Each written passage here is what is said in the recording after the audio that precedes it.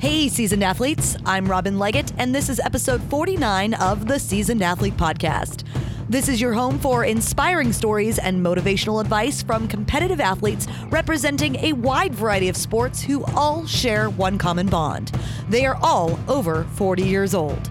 We're here to prove one story at a time that age does not have to prevent you from achieving your bold athletic and fitness goals. To learn more about this podcast and see show notes from this or any episode, visit seasonedathlete.me.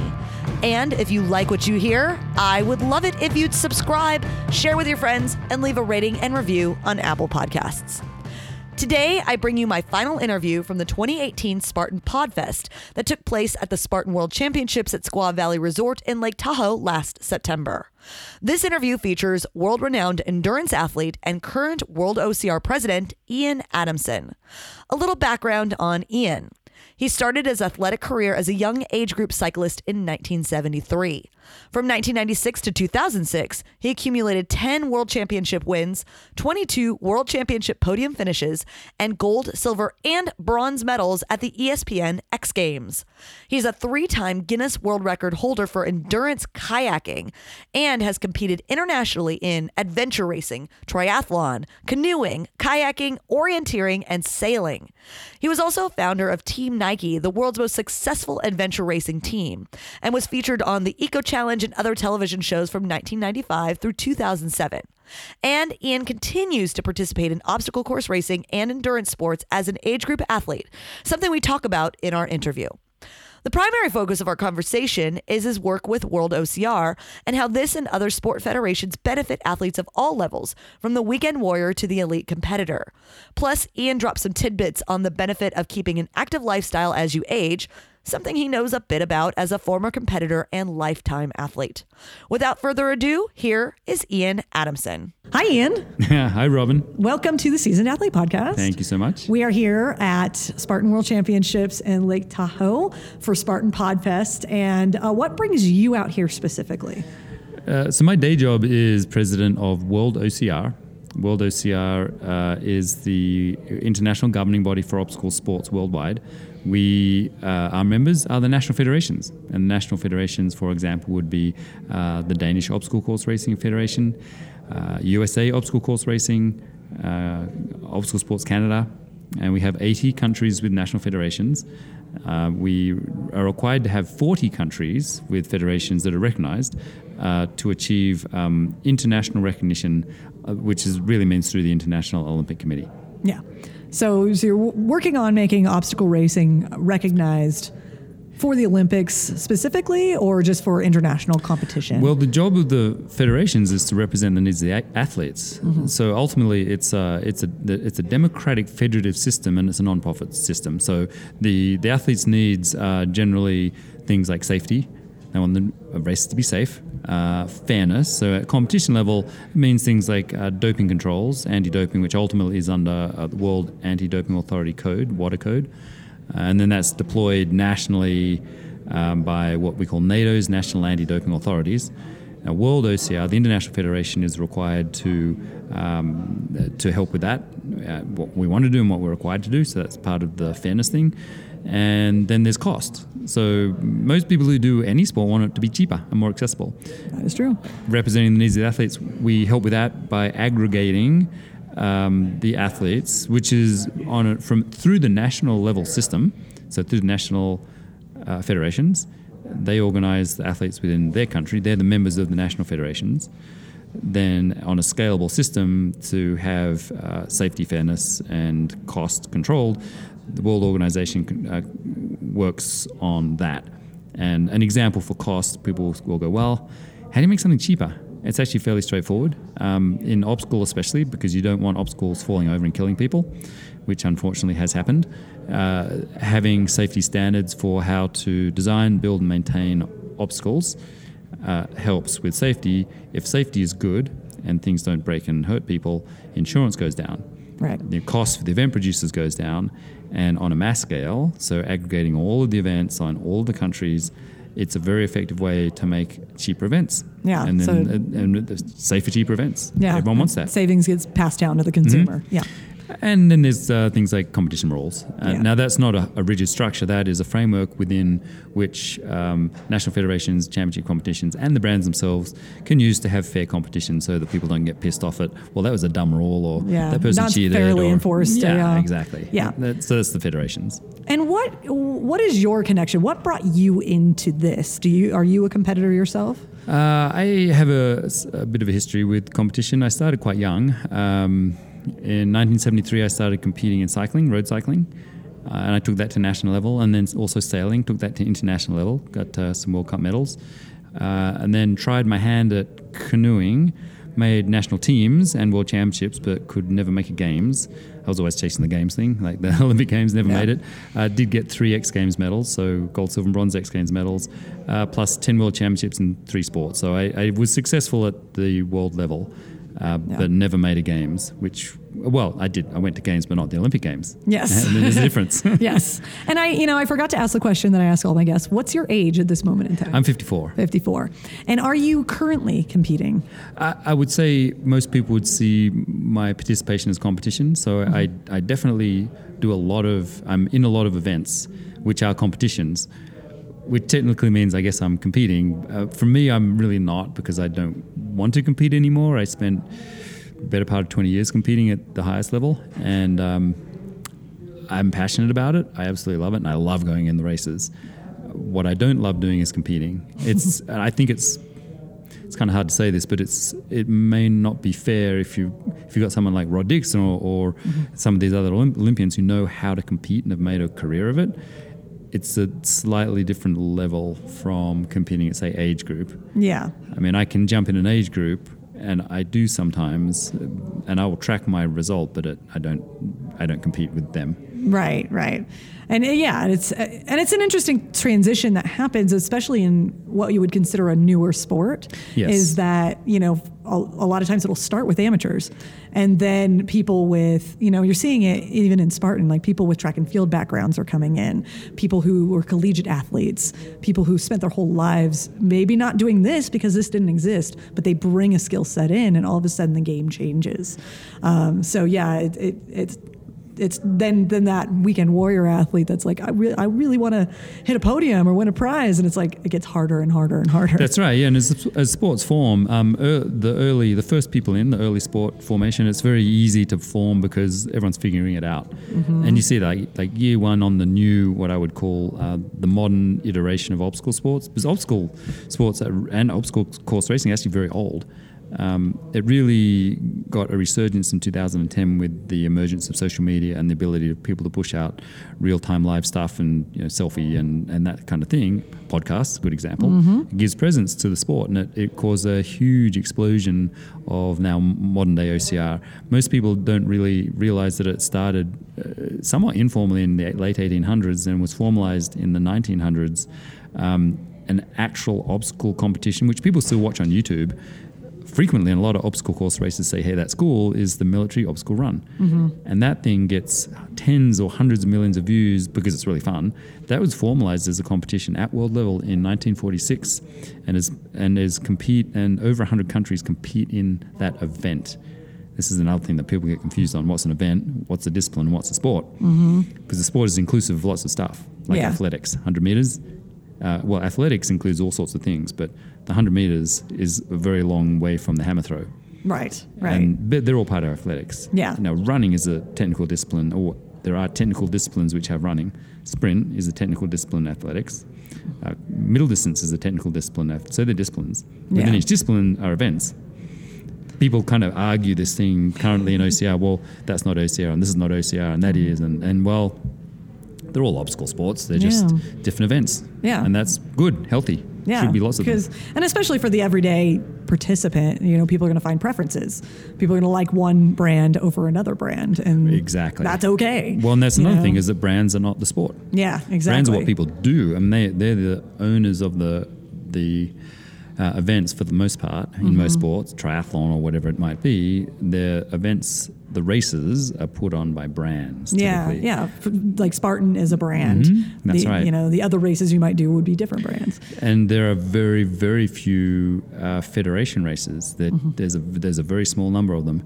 at the world level, there's a tiny limited set of races. Spartan has like 275 races and 100 events each year. That's a lot. The federation will only ever have maybe 6 or 8. Right. Ever. That's it. That's the limit. Those are their sanctioned events. Well, they're the actual championship races. championship so you have races. like the world championships by federation. There's one for an event or set of events, and currently there are none. Everything's a brand. Yeah.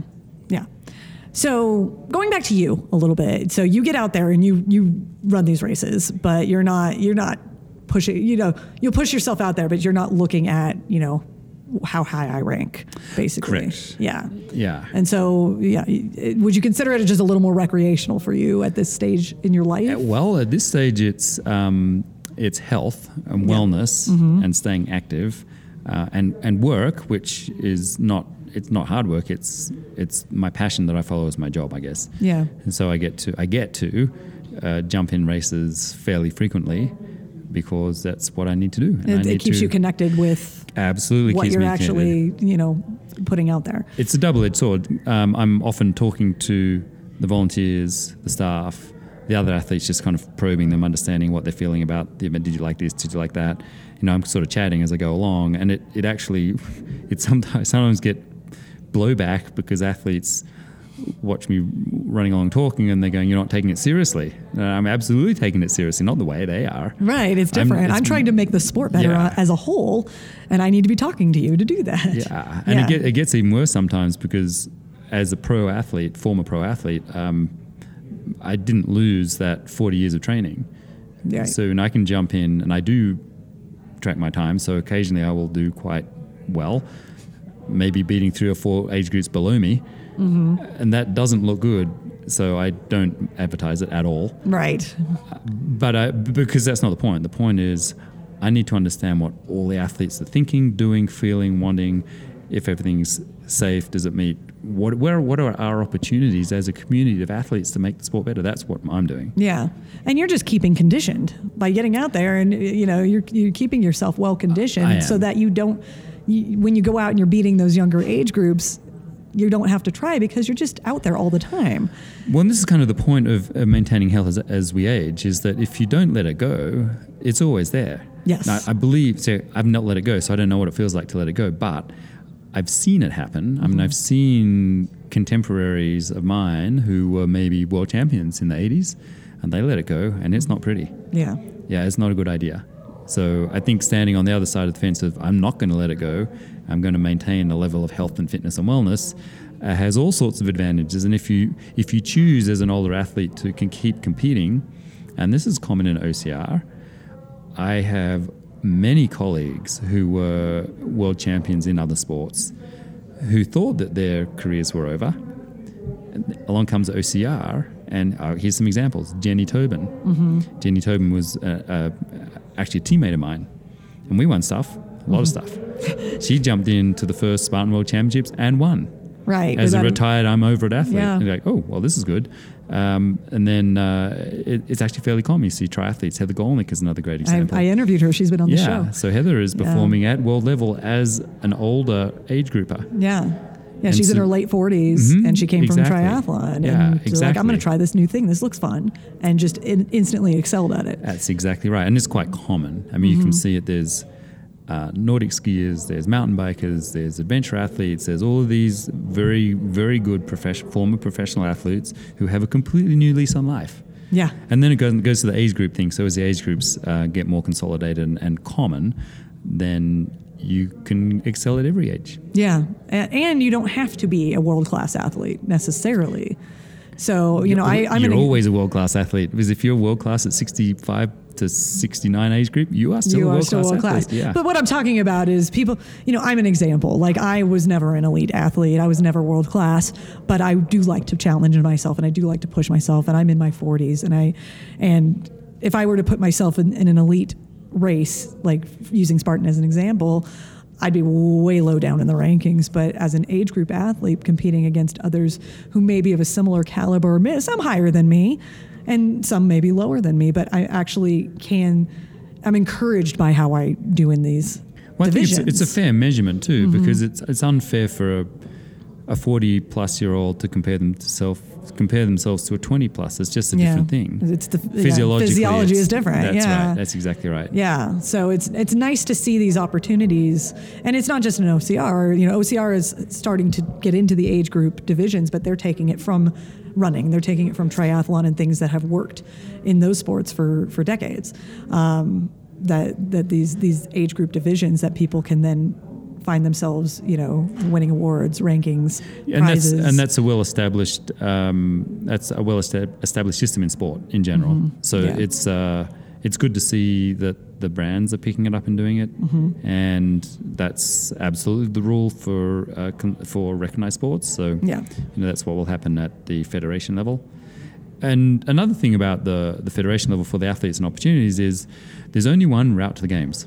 Yeah. You cannot qualify for any major, they're called international multi-sport events. Now, that's not lots of sports in one event, but that's things like the Olympic Games is an international multi-sport event. The Pan Am Games are the same. So the Asia Games are the same. So these games are international multi-sport events. There's only one way to get there. You cannot do it through a brand. Mm-hmm. That mechanism does not exist. You have to do it through the federation system. So when it goes to the official championships and the big platforms, it's all done through country by country, through the International Federation to the big games platforms. The reason that has some use for the community and the general athletes is that if you get stuff to a big platform, then the advertising dollars and the sponsorship dollars flow back into the sport and make things cheaper. Mm-hmm. So then it makes them much more accessible for everyone. And at that point, and the reason I'll bring up the Olympic Games because that is the big platform. Sure. How many people watch, say, the Super Bowl? Like 110 million. How many people watch the Olympics? 5 billion. Mm. So which platform do you want to be on? Right. Do you want to be on the big one, or do you want to be on something else? Right. Yeah. Exactly. So you want everything to be cheaper, better put together, safer, fairer. Go to the big platform, and that's what federations do. They create the structure, the governance, and the recognition to go there. It's fascinating stuff. It's amazing, isn't it? A lot of people don't know. They have no idea these inner workings. Yeah. No one really cares until it affects their hip pocket. Yeah. For the most part. And so, which is what the point is. Make it cheaper, fairer. So you're all out there quietly working to make things Very cheaper for all of us. So that's really, if we really boil it down to a nutshell, to the average listener, the average consumer, the everyday, the open class athlete here, it's the federations are working to make it cheaper for you. The federations are the athletes. Yes. So it's by and for the athletes. Mm-hmm. They are the federations. It's the athletes acting for themselves to make everything cheaper, fairer, and safer for everyone. Yes. It's a very good system. Yes. Almost no one understands it. Right. No, it's true. So really, it's true. If you're out there as an OCR athlete, any athlete, get involved in your federation, whatever sport that might be. Yeah. Get involved, because this is your opportunity to shape your own sport and make it for what you want it to be. That's what it is. And these federations exist for all major sports, right? They do, yeah. This so let's talk about the recognition level. There's, I don't know how many, probably hundreds of recognized sports. They're ones that meet all the criteria to be blessed by ultimately the International Olympic Committee to say your governance is good, your structure is good, your processes are good, you're doing all the right things like anti-doping and gender equality and safe sport, like stuff to prevent predatory behavior by coaches and whatever. Those things are necessary too. Safety, medical, they're all part of it. Yeah. If you meet all those criteria, you get recognized. Okay, yep, you're good. You're recognized. There's lots of those. Lots and lots. What surprises a lot of people at the Olympic Games, there historically has only been 26 sports. But they think, well, that doesn't make sense because I see all this stuff in the Olympics. Yeah, but they're events. Yeah, within the sport. Like yeah. Athletics has a lot of events. Mm-hmm. Swimming has a lot of events. Yeah. And this is where they kind of get balled up on the minutiae of what is a sport and what should it be. Right. And, well, it's kind of a general thing that helps all the events and all the disciplines and events. Yeah. That's really what it is. Yeah. And most people aren't going to. They don't care. They don't care. And they don't need to. They don't need to. They don't need to. This is your job to care. We as athletes look after ourselves. Yes. And this is the mechanism. Important. That's important. Yeah. So I know you got to get going real soon. You got a busy day out here. They're keeping you active. That's what I told Rod when I interviewed him, Rod Dixon. You have a busy day. And he's like, I don't recognize busy. That's just how I live. And I said, okay, they're keeping you active. Yes. But necessary. Yes. I just like to ask one parting piece of wisdom. You're as an older athlete, as someone who works with and for athletes of all ages, if you could give one parting piece of wisdom to our listeners, whether it's related to what you do with World OCR, whether it's related to your own competitive journey or your own fitness journey, if you had one parting piece of wisdom, what would that be? The most important thing for health, wellness, and longevity, but doing it in a way that is productive, is to stay active, physically active. People seem to think, you kind of look after yourself from the mental and emotional side. It's actually very difficult without the physical. In fact, you can't without your body. So you have to have a healthy body, and a healthy body leads to a healthy mind. So you just have to remain active. And active can be whatever you make it. Active can be park at the distant end of the parking lot to go to the grocery store. That's active. Do not take the escalator, take the elevator. Take the stairs. Take Take the stairs. Those things they're small, but they add up over a day. Yeah. And like that 10,000 step thing is real. So another one is sitting. Don't sit. Yeah. We really should stop doing that right now. Well, there's data around it. If you every hour you sit over 4 hours a day, so you kind of get limited to 4 hours a day of sitting, you lose 26 minutes off your life. It's a huge number. Yeah. And it's supported by trillions of hours of data now over almost 20 years.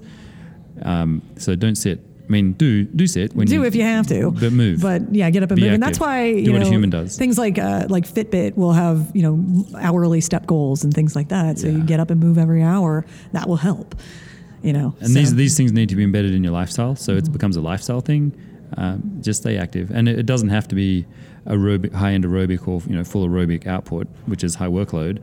That's great, which is what racing is ultimately. Mm-hmm. It's the constant low-level stuff of moving. Yeah. Very simple. And it starts with that, and it can stay with that, or it could, grow into something else. Yeah. And then all this stuff that we talked about, you're like, okay, yeah, then athletic, sport, I get it now. And that's when the fun starts. Exactly. Well, Ian, thank you so much for taking the time to be on the Seasoned Athlete podcast. If people want to learn more about World OCR, how can they do that? worldocr.org. That's easy. Or at World OCR for the social media. Social media. Perfect. And how about you? If people want to learn more about you? IanAdamson.com. Cool. Thank you, Ian. Thank you for being on the Seasoned Athlete podcast. Thank you. All right, Seasoned Athletes, here are a few top takeaways from my conversation with Ian Adamson. Number 1, stop sitting. Studies show that for every hour you sit per day, you lose 26 minutes of your life. That time adds up. Obviously, it's impossible to completely avoid sitting, but be sure you're getting up at least once an hour to walk around and find small ways to keep moving throughout the day. Number 2, the most important thing you can do for health, wellness, and longevity is to stay active. Regardless of whether or not you've been participating in sport your entire life, it's important to stay active, even if you're no longer competing. As Ian says, if you don't let it go, it's always there. And number 3, get involved in the federation for your sport. All major sports have a federation representing them, and the federation is typically by the athletes and for the athletes, helping to make that sport cheaper, more fair, and safer for all who participate, just like World OCR does for obstacle course racing. Learn more about how this works by researching and getting involved in your sports federation. Thanks again to Ian Adamson. Thank you for listening to the Seasoned Athlete Podcast. The music you heard in this episode is from international touring sensation Jason Achilles. Learn more about him at jasonachilles.com. Do you know someone who would make a great guest on this show? Or do you have a unique and inspirational story to share? Shoot us an email, seasonedathlete@gmail.com. Check out our entire library of episodes and get to know our distinguished Seasoned Athlete alumni at seasonedathlete.me. And if you live in the Los Angeles area and are feeling super inspired to train like a seasoned athlete, visit rutsm.com and learn about how to train with me to help bring out the seasoned athlete in you. Now go out there and embrace your extraordinary, my fellow seasoned athletes, because you so can.